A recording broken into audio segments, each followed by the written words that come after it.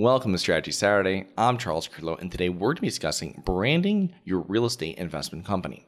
So this is a question that I get often from new investors that want to set up their own company, but they don't know the steps to take.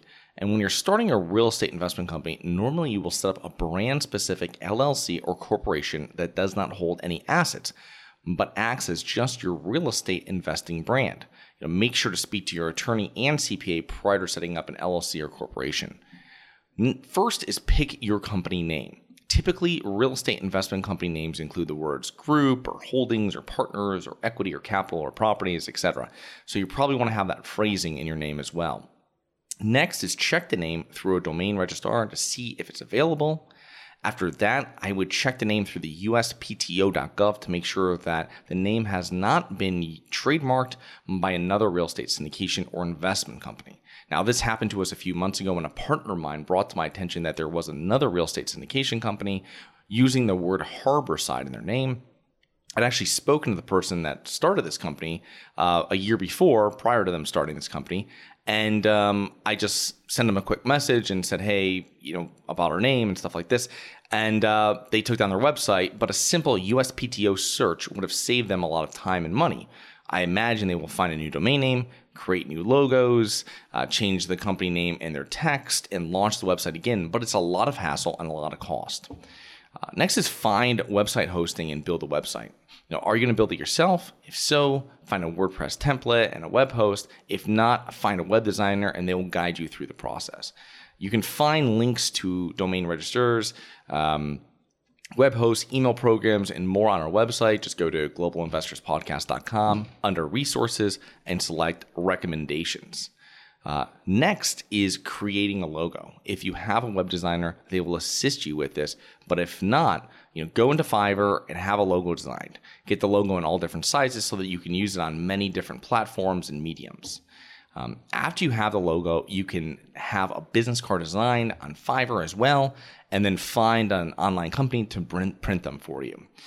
We also use Sitch Cards, SITCH.cards for virtual business cards that makes a QR code that you can easily share with others and sends them to a website that gives them a pop-up to add you as a contact along with all your other contact information and links. So on my phone, I have a picture of this. If someone's asking for my information, I literally just put my phone out.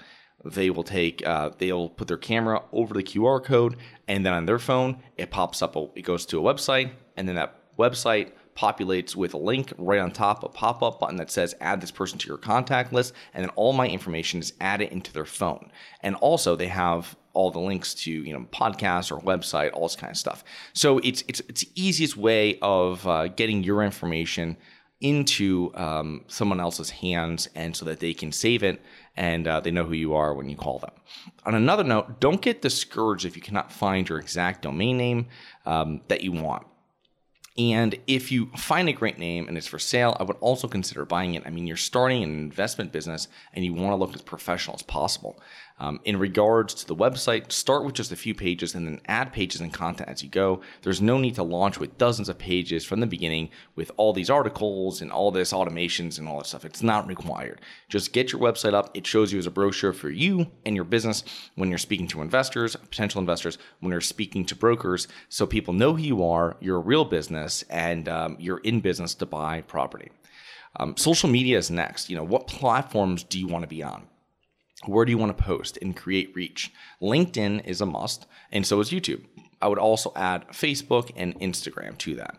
So I hope you had enjoyed. Please remember to rate, review, subscribe, submit comments and potential show topics at globalinvestorspodcast.com. Look forward to 2 more episodes next week. See you then.